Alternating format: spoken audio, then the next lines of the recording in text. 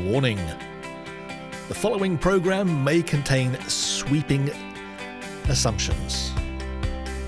If you are of a weak disposition, please consider retuning to another radio station. Welcome to the Selling on eBay radio show. We're here to save you money, to increase your sales, and to have fun. The lines are open for your calls and texts. 1-833 eBay 723. That's 1-833-322-9723. This is Fake Announcer Guy saying here's Philip and Sherry with another fine program. So it's the Selling on eBay radio show, here to make you more profitable in your eBay business. Maybe make you have a little bit more fun at the same time too. Philip and Sherry with you. Sherry is based in Colorado. She's a full-time seller on eBay. And nothing is more exciting each month than awaiting the fresh arrival of my First for Women magazine. And surprisingly enough, when this month's edition arrived, I was surprised to see Sherry was included inside in a big photo spread. What's up with that? Well done, by the way. Thank you. And Philip is over there hiding in the marshes of Florida, where he moved from a small island off, well, somewhere near France in 94, and started selling occasionally in 1999, but he's been selling professionally since about 12 years ago, and he sells professional electronics, so he doesn't mess with the small stuff. Absolutely not. If you want to see the stuff we do sell, we're not going to bore you with that on there, but you're very welcome to check out our respective operations. The website for that is www.sellsellsell.online. That's sellsellsell.online to find out about us. And coming up in the show this week, we'll give you an example of how perhaps you shouldn't handle a case if one is opened against you on eBay. And at what point do you say no deal? And that's part of our New Year resolution, I think, to try and be more negative about things, maybe. And apparently, man bags are a big thing now on eBay, and they could cost $500 or more, which is a total surprise to me. Anyway, we'll find out about that as well. Oh, yeah. The quest for understanding profitability continues. The Holy Grail indeed. And we'll talk to Sherry about what actually happens if you are awarded one of those up and running grants. 10,000 eBay dollars comes your way. But what happens next? Do they ask any difficult questions? We'll find out later in the program. Thank you for listening. Again, if you want to take part, you're very welcome. The website is sellsellsell.online, or you can give us a call, leave us a text or voicemail, 833 eBay 723. That's 1-833 eBay 723. I don't know what kind of week you've had, Sherry. Been busy over there? Well, my week started with the remnants of last week's fiasco with Xfinity Mobile, where I was just trying to add a phone to the service so that I could import from my second cell phone onto eBay's new listing tool. And now, even though they finally reactivated my original phone, Oh, okay. Well, that's good. because they just took that phone number away, but they reactivated it. But I still don't have voicemail. So I just haven't gathered up the strength to call back Xfinity and deal with that. So meanwhile, I've just had a lot of shipping to do. How about you? I've had my usual buying woes on eBay, and we've talked before, I think, about just how bad the ratio is in terms of nightmares to good experiences, which I won't dwell on in great detail, but there's a couple of things I think have come up that I think are relevant for us as sellers to maybe take something away from. I bought something at auction. It was a piece of equipment that was useful to me, and the seller didn't do a fantastic job of setting up his auction, and it closed out at 99 cents. Somewhat to my advantage, although he had a $16 shipping charge, which he could have shipped it in a flat rate envelope. So he was going to make $8 or $9 maybe. And I think this might have been the gentleman's first sale. I don't know. He seemed very strange about the whole thing. And normally I don't get hung up about people shipping times. It doesn't really bother me. But after a couple of weeks, that hasn't turned up yet. I'll send the guy a note, just see what's going on with that. And I said, could you maybe just let me know what the shipping number is, because I don't seem to have it yet. And he wrote me a note back saying, stop being so sketchy or something. I've already refunded your money. I didn't think I was being sketchy, to be honest. I mean, I have been in the past, but not with this guy. And he hadn't refunded my money. So I don't know. I left it a bit longer because sometimes people just, they maybe get confused, or they're thinking of somebody else, or just takes them a while to figure out things. That's fine. Another week later goes by, and I thought, okay, this has gone quiet again. I sent another note, pretty much the same thing. Hey, could you send out my item and or give me the tracking number? And then he did what I think most experienced sellers would probably not do, and that is ask eBay to step in and help on himself. And generally speaking, yes, there's times when you ask eBay to step in, but it's one of those situations where you only do it when you know you're going to win. Yeah. And it's pretty easy to establish the facts as to whether or not you have shipped the item, have you refunded me, have I paid? It's all on the page in front of you. And I disagree with his approach here, and I didn't think it went well for him. So, of course, he loses the case. I mean, it's not a big sale. So that's a ding on his account. I mean, it's not going to shut him down, but it's just something that begins to catch up with you after a bit. And he loses the final. I get refunded by eBay. He loses the final value fees, gets a ding on his account, and no doubt his pride's a bit dented. So anyway, the point I think I'm trying to get across is that I would never, ever hit that button that says escalate to eBay without knowing, either as a buyer or a seller, exactly how that's going to be adjudicated. And if you don't know, you can call up and say, what would happen if I raised this for eBay to solve? And they'll tell you how it's going to go. So there's really, to my mind, no good reason to end up losing any case on eBay. It just counts against you. And for the sake of a phone call, you could have solved that a different way. They would have said, oh, no, you're confused. You haven't refunded him. Here's what you can do. And by the way, also, if you do something like that, and we all make mistakes, I never have a problem if someone just apologizes and said, you know what, I screwed this up royally. I'm really sorry. But just digging yourself into a hole and denying it's your responsibility or your fault and getting snarky on messaging just doesn't go well. One of those, I think, count to 10 before you hit the send button would apply in that kind of situation. So usually if you're going to call someone sketchy, you're sketchy. Yeah. It was a strange choice of word as well. I don't know quite what he means by that. I mean, I hadn't even done any sketchy stuff myself. And like I said, I'm not immune from doing that. There's times when I just think, well, let's take this person for a ride. But I hadn't done that. In this case, I was actually not guilty of being sketchy, unusually for me. So anyway, there we are. That's my little story on that one. And you were telling us last time, Sherry, that you were having fun with eBay and their fantastic shipping policies. Has that got itself any better this week? Oh, my gosh.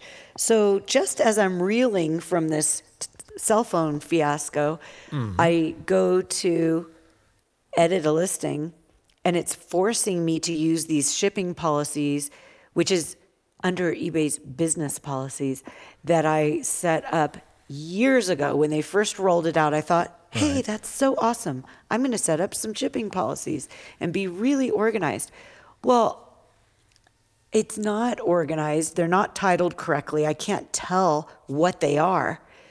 And so now I'm faced with this nightmare where I just can't even put in what shipping I want to put in.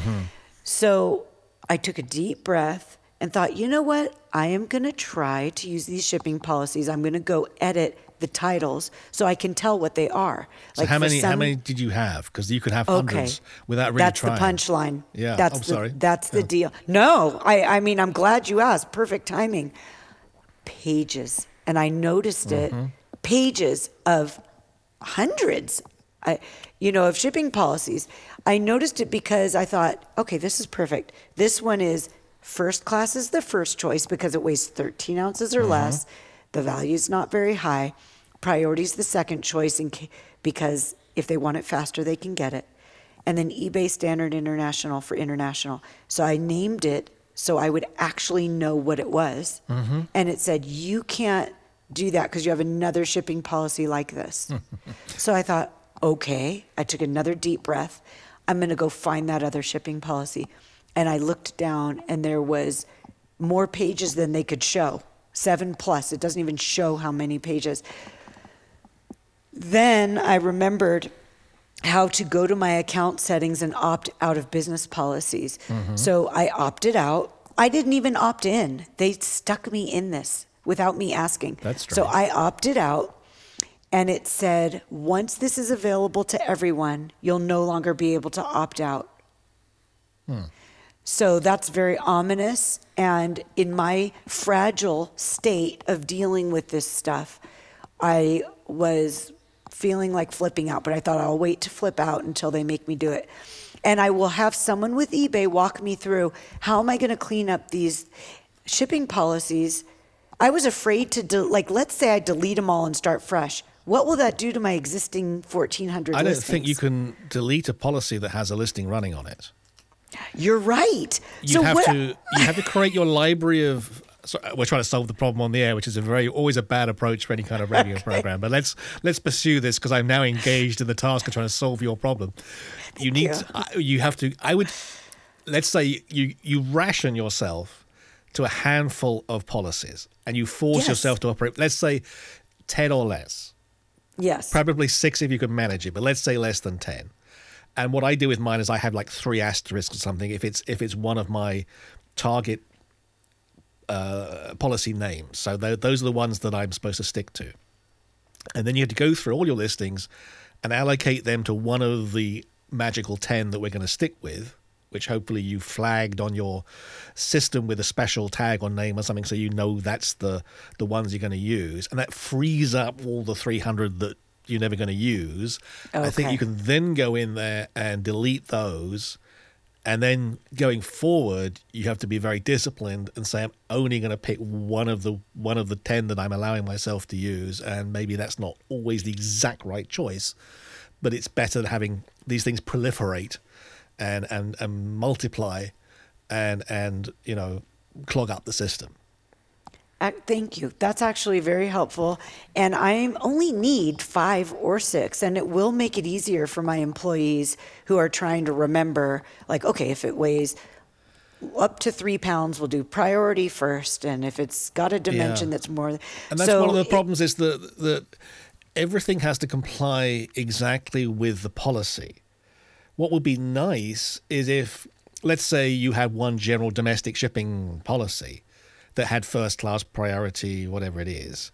And if it was more than 16 ounces, it would just ignore the first class and just stick it straight into priority without you doing anything. That would be helpful. But they don't do it. It has to, No. if you say first class is on the repertoire of 4 shipping policies, if you try and associate that with an item that's more than 16 ounces, it's going to reject it and say, no, that's not in compliance with the shipping policy that you're attaching to it. Go back and figure it out.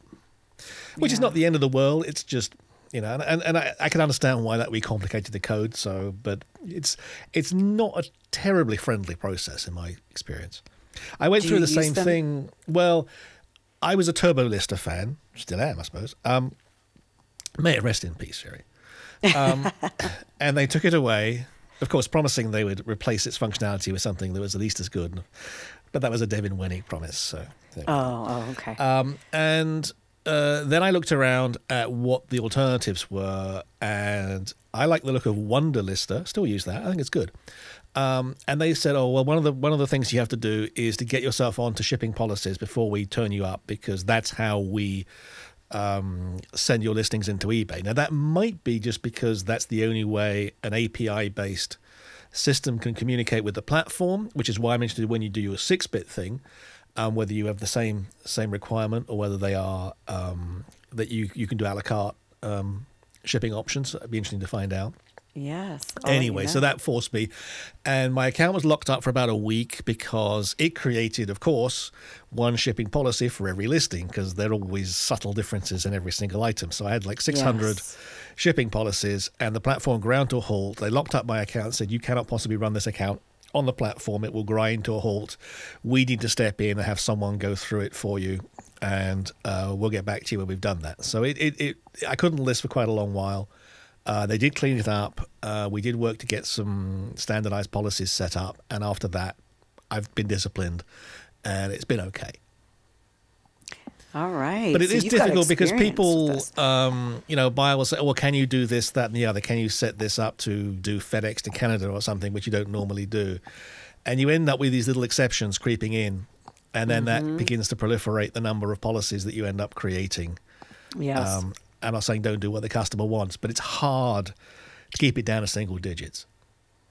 Yes. Because as you say, there's weights and places and dimensions and all these other parameters. We quickly have an n by n by n kind of permutation situation going on, and suddenly you're in 3 digits without really realizing it. Yeah, So, I think I'll there you have are. to wait till summer when all my teenage employees are out of school and maybe working a lot more hours, and I'm getting, I'm more caught up on my listings, then maybe I'll tackle this. Either that or Okay. when eBay forces me to. Yeah, so I sympathize with you. They said, and in fairness, they did say on the old eBay radio show, this is not for the faint-hearted. Do not wander into shipping policies unless you really are prepared to embrace the idea and do a lot of data cleanup as part of the conversion, because it's complicated and it needs to be managed. You can't just blunder your way through. Like we all did with TurboLister, where you just set everything on an item-by-item basis. It was perfectly great for that. Yeah. Anyway, all right. Thank you for that. Sorry about that, by the way. Oh, well, thank you. If you've had experience, or indeed have got great advice on how to get the shipping policies thing working in a way that works well for you, please get in touch. You can leave us a text or a voicemail. We'd love to hear from you. That's 1-833-eBay-723. That's 833-eBay-23 if you want to contribute. I ran into a slightly strange selling situation this week. And it was from a gentleman from Greece. And I go hot and cold on opening up my international orders to Greece because, and this is where the sweeping country generalization will step in. Sorry about this if you're from Greece. But folks from Greece seem to have one national pastime, and that is all about trying to avoid paying taxes. And this is a whole European joke thing for you, which I won't get into the whole background now. But that's the wonderful thing about the Greeks. They are very, very creative when it comes to avoiding taxes, particularly import taxes. So, and I just got tired of every single person that wanted to buy something from Greece would engage in about 25 emails back and forth about how can you do things to try and avoid them having to pay tax at their end. So that's my sort of prejudice going into this particular situation. Anyway, I get a message from a gentleman in Greece who wants to buy something. That's very nice. It's quite an expensive item, even better. But it's clear from the kind of question he's asking that he doesn't really understand the product. The product is something that is typically sold in the American market. It doesn't really work with radio stations outside America. So I just question whether this is actually what he really wants after all. Would this other widget be perhaps more appropriate for your needs? Yes, apparently it is. But he hasn't read the description. He's asking about what kind of power does it take. It's in the title of the thing. But anyway, another red flag. So we're ratcheting up the number of red flags as this conversation goes on. So he doesn't understand the product. He doesn't read the listing. And he says, oh, okay. Also, what I want you to do is send it DHL on my account to Greece. And there's another red flag for you. Because DHL doesn't really work very well in the US. Sorry if you work for DHL, but they're not really on the big 2 or 3 list. But that's not necessarily the end of the world. But the problem is that I don't really want to have to go through the whole hassle of setting up a relationship with DHL. And so, and the other problem also is that when you do things like sending on people's accounts, is there any guarantee that they're actually going to pay their bill? I've had this happen with FedEx before, where a customer said, oh, here's my FedEx account number. You can use that to ship the item to me. And I think, okay, that's great. Well, that seems easy, doesn't it? And then they either disputed the bill, they never paid the bill, it was the wrong number, I don't know. And by the way, that only comes to light a few weeks after the item's been delivered. So then now you're stiffed with the FedEx charges. and no way of getting the money off the buyer, who's perfectly happy. He's received the item. He hasn't paid any shipping. What's he going to do to help you? Absolutely nothing. Oh, no. And when you start doing that internationally, you could be talking about quite a lot of import duties, taxes, brokerage, storage charges, because FedEx really goes to town on those accessorial charges on international orders. So I say, well, yes, I can break the rules if you like and go DHL. I don't normally do DHL, but here's the wrinkle. I want you to print off all the documentation. I'll give you the weights, the sizes, whatever else you need. On your FedEx or your DHL account, you send me the PDFs. I stick them on the box. You have DHL come pick it up. As far as I'm concerned, it's a pickup item. My responsibility ends when you pick it up. That suits me nicely. He goes off and thinks about that. Next message back. I'm prepared to send you $500. Was a $700 item. So now he started to haggle on price. He's made life more complicated. He's broken my workflow. He's trying to expose me to more risk, and he wants a big discount, which I don't do discounts of anybody. Not even people that, follow the rules and want to pay me by regular methods. So I go back to him and say, okay, we can do that. Because now he's transferred it to a pickup item. He's now picking up state sales tax. And sweeping generalization, our Greek friend does not enjoy the idea of paying any more taxes on his item. So he wants me to take off the taxes because he's going to be picking it up and taking it off to Greece. And he says, well, look, why don't you write the paperwork up that says we're going to have this thing is being delivered to Greece? And I'm thinking, well, I don't want to do that because then I'm sending documentation that I'm responsible for delivery to Greece. If it goes to PayPal or whatever it is and says this never arrived, it was damaged, if my invoice says I'm sending it to Greece, yes, I might be able to write off his taxes, but I'm on the hook for something that I have no control whatsoever. I have no relationship with the shipping company, etc. So I don't know how many red flags you went through there. I counted 5 or 6. And as we've discussed before, the great thing about an eBay business is it's your business. You don't have to do anything you don't want to do. You get up in the morning, you can do work, you don't want to work, you want to take orders, you don't have to. You can say no. In corporate life, you can never say no. The answer is always yes, sir, right away, sir. So, this Which I was never good at. Well, I obviously I didn't like it either. As you get older and more cynical, the corporate game becomes less attractive. Anyway, so we got to the point with this that I just think, how many more red flags am I going to jump through for this thing? So, and I did better because last time we spoke about me saying no to something, I just said, I'll pass, goodbye. And that was a bit rude, but that was my decision. So anyway, this time I thought, okay, Sherry's advised me not to be so lippy next time.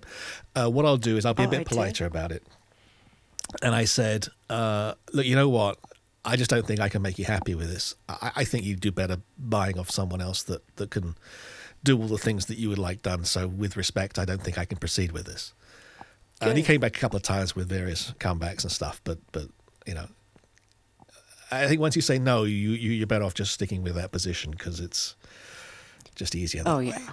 So there were 6 times you could have and should have said no there. I should have. International order hasn't read the listing. That should have been enough. And usually it is. I don't know why. Maybe it's because I was asking a lot of money for something that is tough to sell. But so there we are. That was my big fat Greek nightmare for the week. And well, good for you. That's the good thing. You can say no, and you probably should. So I think, as a seller, the times that deals have gone wrong or that you've got negative feedback or something's fallen off the rails, those warning signs were there. It very rarely happens out of the blue. The breadcrumbs were beginning to sort of be dropped in the straight line. And I just think it's not worth the hassle. Getting into a whole messy situation where you're arguing about who's responsible for a broken item or whatever, it's just not worth it. I mean, all my listings are fixed price. I don't do discounts. I don't do specials. That's the price, take it or leave it. So every single buyer has the exact same revenue number to me. There's no difference between any of them. The only difference is how much hassle they're going to create for me on the back end. And that has cost. It takes time to sit around and go back and forth all these emails and run around and try and figure out how to get DHL documents printed or whatever. That takes time and money. So, I think my advice would be watch out for these situations. They come at you, and the point at which you realize it's just got all the hallmarks of being a bad situation, just walk away. There are other people out there that won't give you this kind of hassle. Yeah, listen to your instincts. Like Dr. Lori used to say to people complaining about their terrible husband, she said, the signs were there when you were dating. Yes. You just chose to ignore them, but same with buyers, crazy buyers. Also, on the international thing, I did have somebody ask me about the not charging the VAT charges or whatever it was. And I said, I have nothing to do with that. And I did contact eBay. And even now, if it's not the global shipping program, eBay still has to collect those taxes themselves. So it takes us completely off the hook. Yes. To just do it through eBay. eBay collects it. They follow whatever law they have to do, and they do it. And anyone who wants to go around with that, I would not deal with. Right, and that has made life a lot easier, both with state taxes, which is always been a headache. Yes. Where they say, well, can I send you my certificate, and can you redo the invoice, or can you credit me back the tax that you collected? Now it's all done through eBay. You can say, you know what, if you have a certificate, you file it with eBay, and you're good to go. That money doesn't touch me. I have no control over it. Good luck. And that's what I've done with my buying accounts. It works great. So yes, people are paying more taxes, but it's less hassle. So there we are. Yeah. Anyway, and we also, I think, just moving on here, I think last time you were struggling with all this new item specifics that came on the Tuesday, the 22222 day. That's right. Did you make any headway on that one? Well, not by any effort of my own. I never got past having 80 left, and I just left them because none of them were worth much. And I think I mentioned last week that I reduced the price on those by 50% because they were all over 4 years old and not worth much to begin with. And it was just trying to create the least amount of work for myself as possible, because if I ended them, I was going to have to pull them all from inventory. So I didn't feel like doing that either. So I just reduced the price on all of them by 50%. And guess what? 3 of them have sold in the last week. And that's one of the interesting things. And I was watching more videos by my man, Don the Auction Professor. I do like his channel. Highly recommend it if you want some straight talking. And that's one of his things. He says that, well, he can get ranty at times, which is fine. I like listening to that sort of stuff. And he makes the good point that, and I think it's the old re-indexing thing. If you change something substantial on a listing, the search indexing system kind of takes a fresh look at it, and it can revive an item that otherwise is not getting any hits. So what he says, and I think he's probably right, that changing the title, the price, or the picture represents a big delta, and that triggers probably a major re-index of your item. And maybe in the current market, it's a hotter item than maybe it was 4 years ago when you listed it and it got indexed before. I don't know quite how it works. They won't tell you anyway. So that's not a bad strategy. Maybe take photograph number 2, make it photograph number 1 or something. Just change something without doing a lot of work and see whether that makes a difference. Yeah. And the other thing that I think is worth just mentioning is there's 2 stages of stale listings on eBay. I think there's a 90-day marker, and then there's one, is it 1,600 days or 16 months? I think it's 16 months. I think after 90 days, you kind of drop down into okay, this isn't going to sell anytime soon for us. We're not going to make our commission, so we're going to push that down onto like page 4 or 5 of search. And then after 16 months, they kind of say, well, unless someone actually searches that absolute literally title exactly the way you've got it written, it's probably not going to surface at all because you're in dormant mode. And usually then the seller hub will start flagging it up and say, this hasn't seen anything action in so long that you've got to go ahead and change it because we're not going to push it for you. Yeah, So, well, that was worth bearing in really mind. exciting.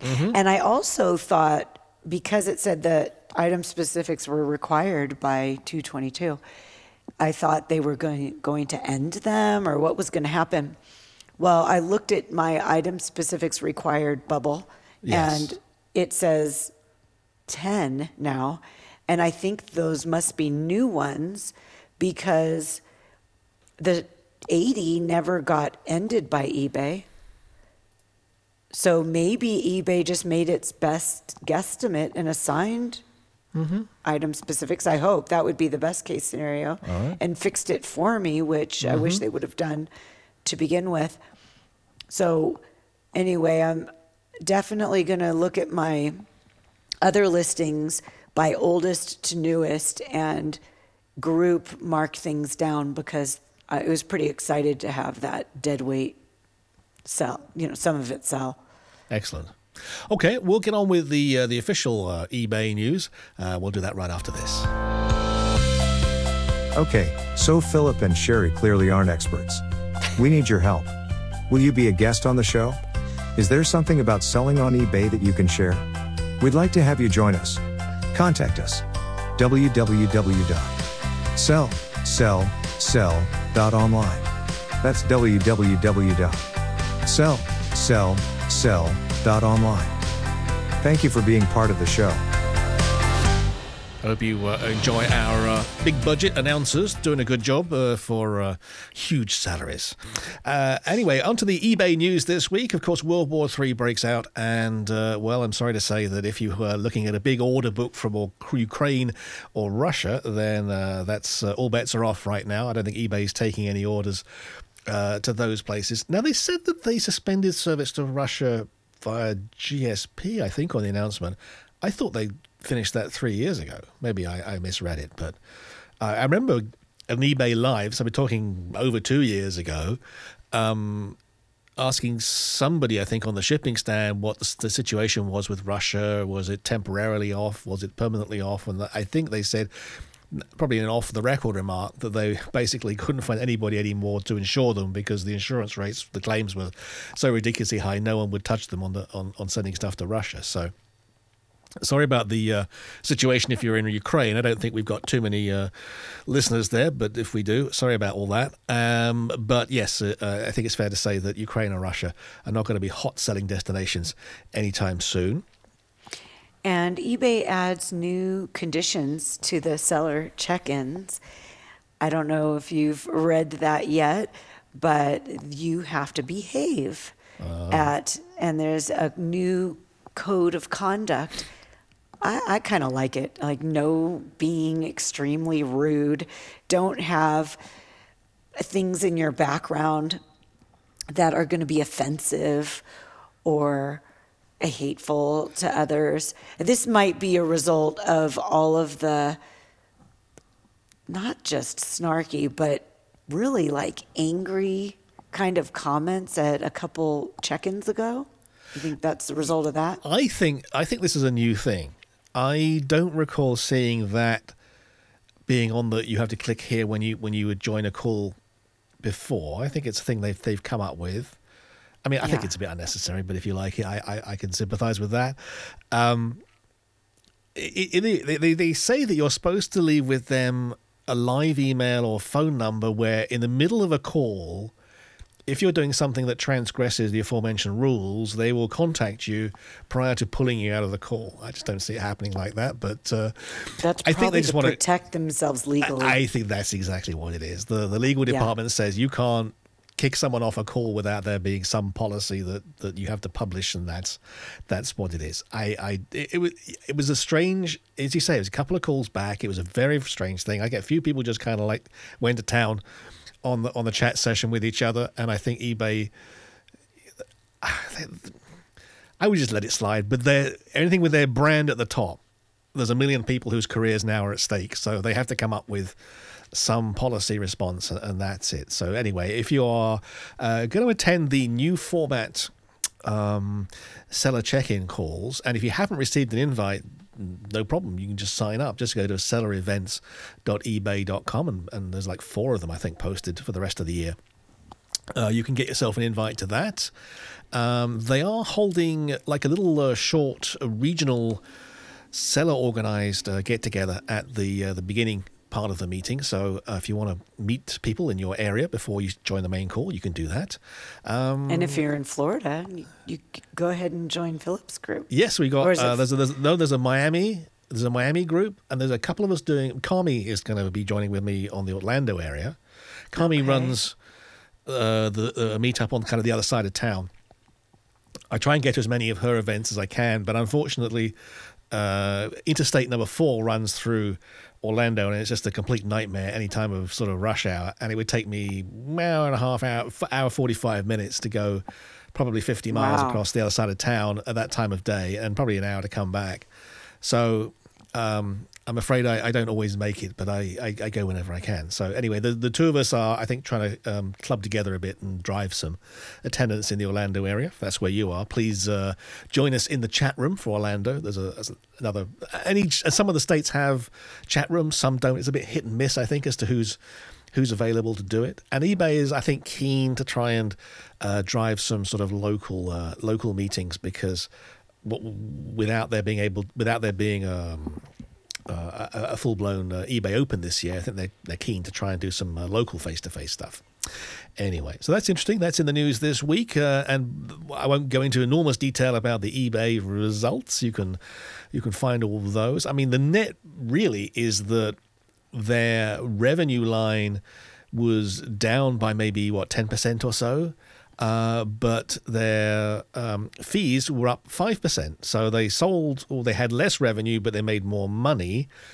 And if you do the arithmetic, let's say fees went up by, say, 15%, give or take, which is quite a lot. Mm-hmm. And I think that's the direction of travel for eBay. No shock to anybody, I suspect. But we'll talk about maybe what we might decide to do as sellers in response to that, maybe another time. Also, and you may not have seen this, they did some fee changes to the UK, and you may think, well, why the heck's that important? Well, UK and Australia are quite often the testing ground for policies and ideas that they don't want to risk throwing at the US marketplace, but they can trash the UK. It's a small place after all. What do they care? And what they did that's controversial. Oh, hang on, my FedEx guy needs feeding. What they've done is, in the UK, in that market, they have a volume-based discount scheme. We have a scheme that basically rewards top-rated sellers. They have one that's based on volume, and it's either 8% or 4% reduction in your fees, depending how much you sell. The top category, I think you have to have about $250,000 a month or something. So it's not everybody, but it's pretty important sellers. And they just said, okay, we're doing away with that. No more 8%, no more 4%. Deal with it. Wow, that's kind of shocking. And that's pretty hard. I mean, that's not something that's going to go down well with your top sellers.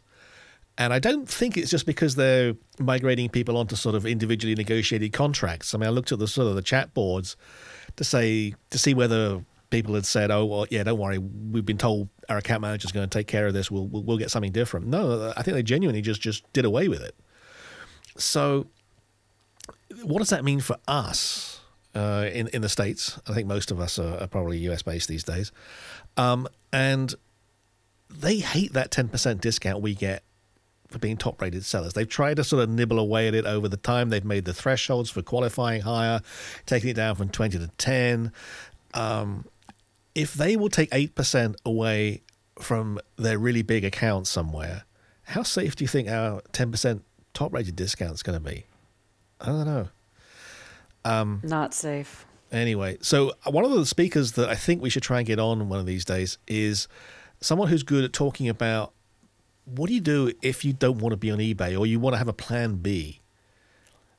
What are the options? So that's something we'll talk about in a future episode, and we'll get someone that can maybe give us some thoughts on what you can do, because, you know, it's very possible that eBay may be less attractive or unattractive in the months or years to come. And it would be sensible to be thinking now about, well, what do I do if that happens? What happens if certain changes take place? What would my other options be? So we'll talk about that some other time.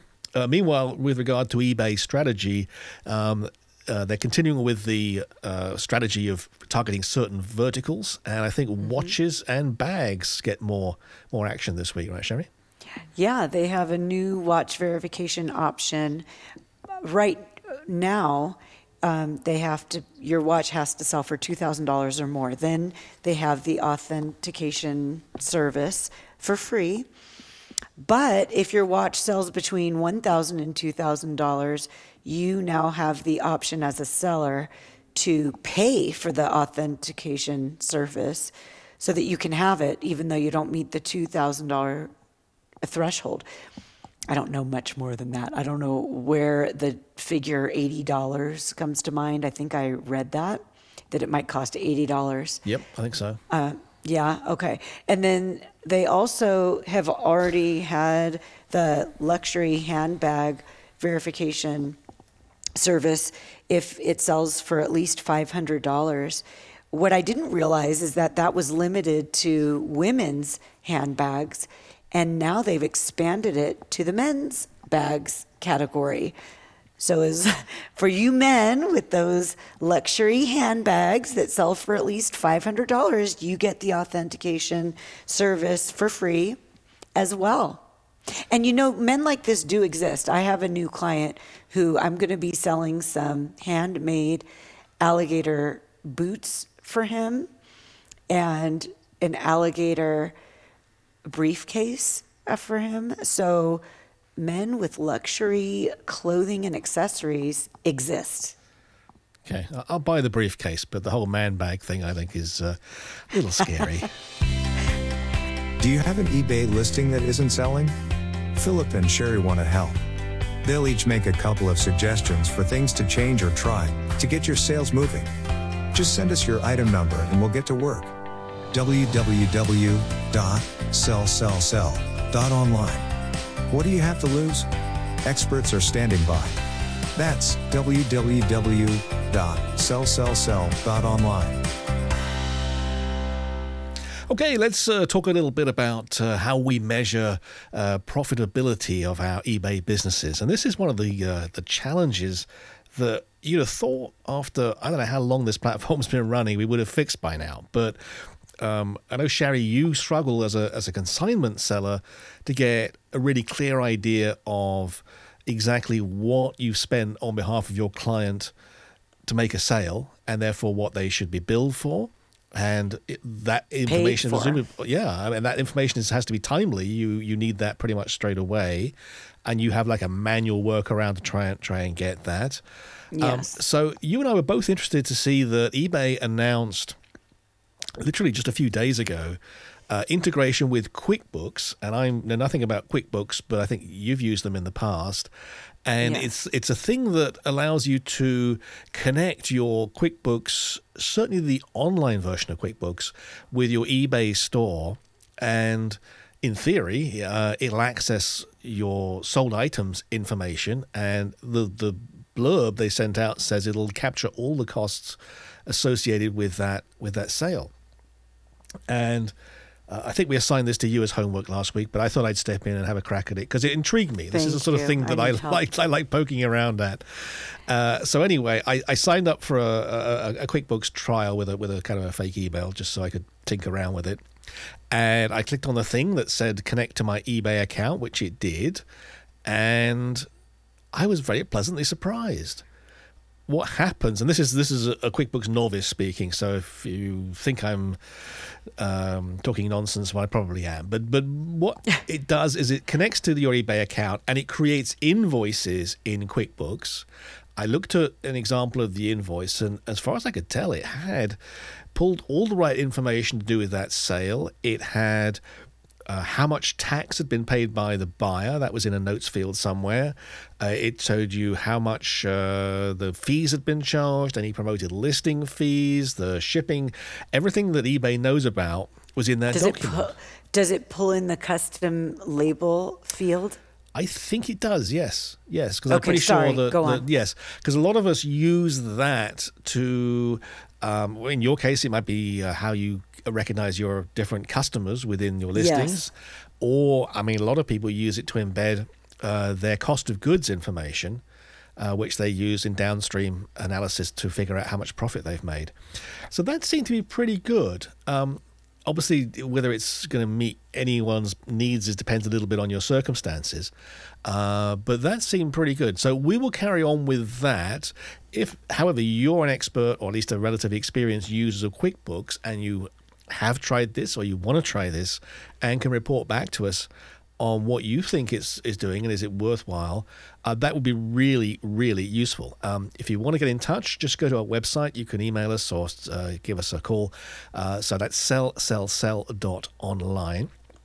Now, in parallel with that, I was also tinkering around with kind of the equivalent thing on Excel using the standard reports that are on Seller Hub.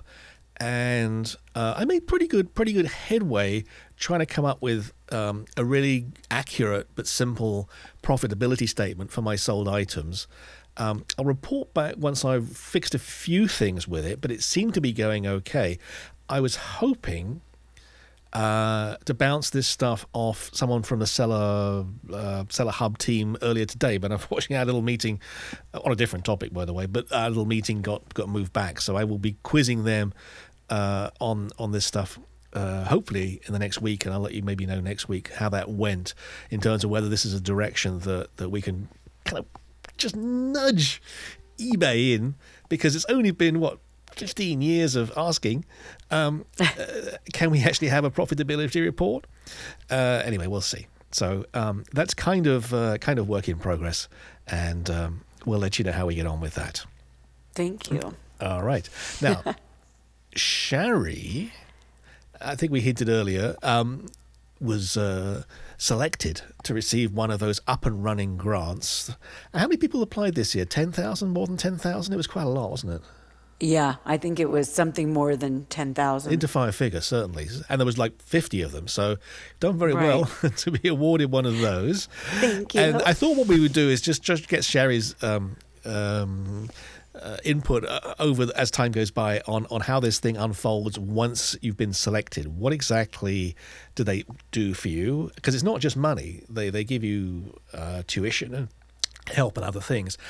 If only because those of us that were unsuccessful are going to have another crack next year, I'm sure. But if we know what is going on with the program, it would be easier to think about how we write the application to therefore be a better fit with what eBay is actually trying to do, because they don't say much about exactly the kind of businesses they're looking for in the application process, or what they'll do for you. And I'm sure that if you write an application that fits what they think are the people that are going to benefit from the program, then you've got a better chance. So that's what we're going to do with the next few minutes. So let's pick it up, Shari, at the point at which you get an email saying, congratulations, you've won. What happens next? Okay, in that email, it says respond within 48 hours, or you will be relinquishing this and we will award it to somebody else. So I responded within seconds, and what they needed was an agreement to accept and also a bank account for them to deposit the money in. Mm-hmm. And they deposited it in December. So it was done pretty quickly. And so then, they didn't come back and say, you know what, you've said you're a certain size or you have certain employees or whatever. They didn't ask you to revalidate any of that information. No. You were just taking out your word, what you said on the application. That's right. I'm 99% sure. I'm searching my memory, but well, you'd know if someone turned out with a clipboard asking for your Yeah. 1040s, I suspect. So I think Oh, right. They didn't ask for any of that. Really, what they were asking for is, do you agree to accept this? Yes. And do you have to And how do we subscribe give to it to be you? publicity? Do they demand that you be on camera or something as part of a quid pro quo? They don't demand it. They just say, we'd love it if you would share this. And they Okay. send a kit. Well, they send an email with some things that you can post on social media. So I did that. Do you think that being an active social media person is potentially a criteria for selection? I think it might be helpful. I did share that I have an eBay group on Facebook. I mean, albeit a small one. And this fantastic broadcast. Oh, yeah. Well, I didn't share that at the time because we weren't really launched. So they didn't even know this amazing I'm joking, news. of course. I know. And they wanted to know my Twitter handle, which is worthless. So they didn't judge me on Twitter because that's worthless. But on Facebook and Instagram, I'm active. So I think that's a little bit of a factor. I really think this is something that they do to help people, give them a leg up who need some help to get to that next level and to get through a hardship or really to grow. And I did let them know what I was struggling with, what growing pains I was having, and how I couldn't seem to get to that next phase. I desperately needed more help, to hire more help, but couldn't afford it. I needed new equipment. So I was very clear about that in my application. And in the program, so once they've awarded the money, then they start their training program. So they have Seller School, eBaysellerschool.com, something like that, sellerschool.ebay.com, where anyone can register on there and watch a plethora of training videos, which are very well done, on how to create a good listing. So it starts really at the beginning, how to create your account, all the way to advanced branding, marketing, performance analysis, using their promotions. I mean, it's really, really well done. But for the up and running, you not only get the Seller School, but you get a live webinar once a week for, I think it was 5 weeks, I'm trying to remember, and covering the different topics where you can ask questions, but then they also have a weekly Ask Me Anything session for an hour where you can ask your specific questions and they'll talk to you in that training session. So based on that, what level do you think the typical recipient is at on the sort of the basic, intermediate, stroke advanced sort of scale, would you say? Okay, I would say there were a lot of people who were not, maybe beginner intermediate, or some beginner, some more advanced beginner. And then there are some people like me who maybe didn't have to do all the trainings, but we just needed help financially. I mean, that's my case. And I'm going to admit something. I don't know if I should admit it, but I went to the launch party and I went to the end party. I did not attend all of the training because for the previous up and running grant, I was recruited by eBay to be one of the seller coaches. So I already had experienced all the material, and I've been selling for goodness knows how long. So would you think that if someone was applying, showing that you perhaps have some room to learn might not be a bad idea? Whereas if you go in all cocky and say, you know what, I know everything there is to know, they might say, well, what, you might not get much benefit from this aspect of the program when maybe there's another person who would be more, get more out of it than you would. I mean, just dial down perhaps your achievement level if you are an expert or a trainer already. You know what? Am I reading too much into the process? I mean, I think that part you might read. Well, I'm sure they knew I was already a seller coach in the program. The people running the program already knew me from when I kind of worked with them and in doing it. So I really don't feel like that was a factor. I do feel like a big factor was the hardship level. Okay. And I'm just bringing this up to say that I know I've said it before, but my husband did pass away 4 years ago. And when he did, I relocated to Colorado from California. So not only did I have to double my income, being that I had to replace his income, but I also relocated and needed to grow in Colorado because all of my clients were in California. So I was very clear about that in my application. I think that they're really looking for a hardship Yeah. and then that they can help you with that to get through that. So a construct that says, I have the basic ability, I've got this particular hurdle in my life or my operation at this point in time, but I can clearly demonstrate I can get beyond that, save for the lack of money. That's a nice construct to build a case around. Yeah. You're not throwing your money away. It's going to offer some return. I probably won't get there without it. Yeah. And everybody benefits, and maybe particularly if you're employing other people and creating jobs, that would presumably also count in your favor, I guess, as far as eBay is concerned. Yes, and I did talk about that in my application, that I like to hire young adults, that I can, expose them to the whole eBay thing. Good. All right. Well, tell you what, as this progresses, we'd like to follow you through this process and see how it works out for you, if that's okay. And we'll do that and many other things in the next edition of the program. If you want to find out more about us or previous editions of the program, you can find that at sellsellsell.online. So that's sellsellsell.online. You can also get in touch with us. Let us know how this show works for you. Are we trying stuff that's way too complicated, or would you prefer something basic? I don't know. You can tell us. Let us know. So, Sherry, we will be back next week. I'll say thank you very much for listening. Thank you so much. Can't wait to see you next week. And yes, I can't find my closing thingy bob from the fake announcer, but we'll do that another time. Again, check us out online. We're at sellsellsell.online. Thanks for your time. Bye-bye.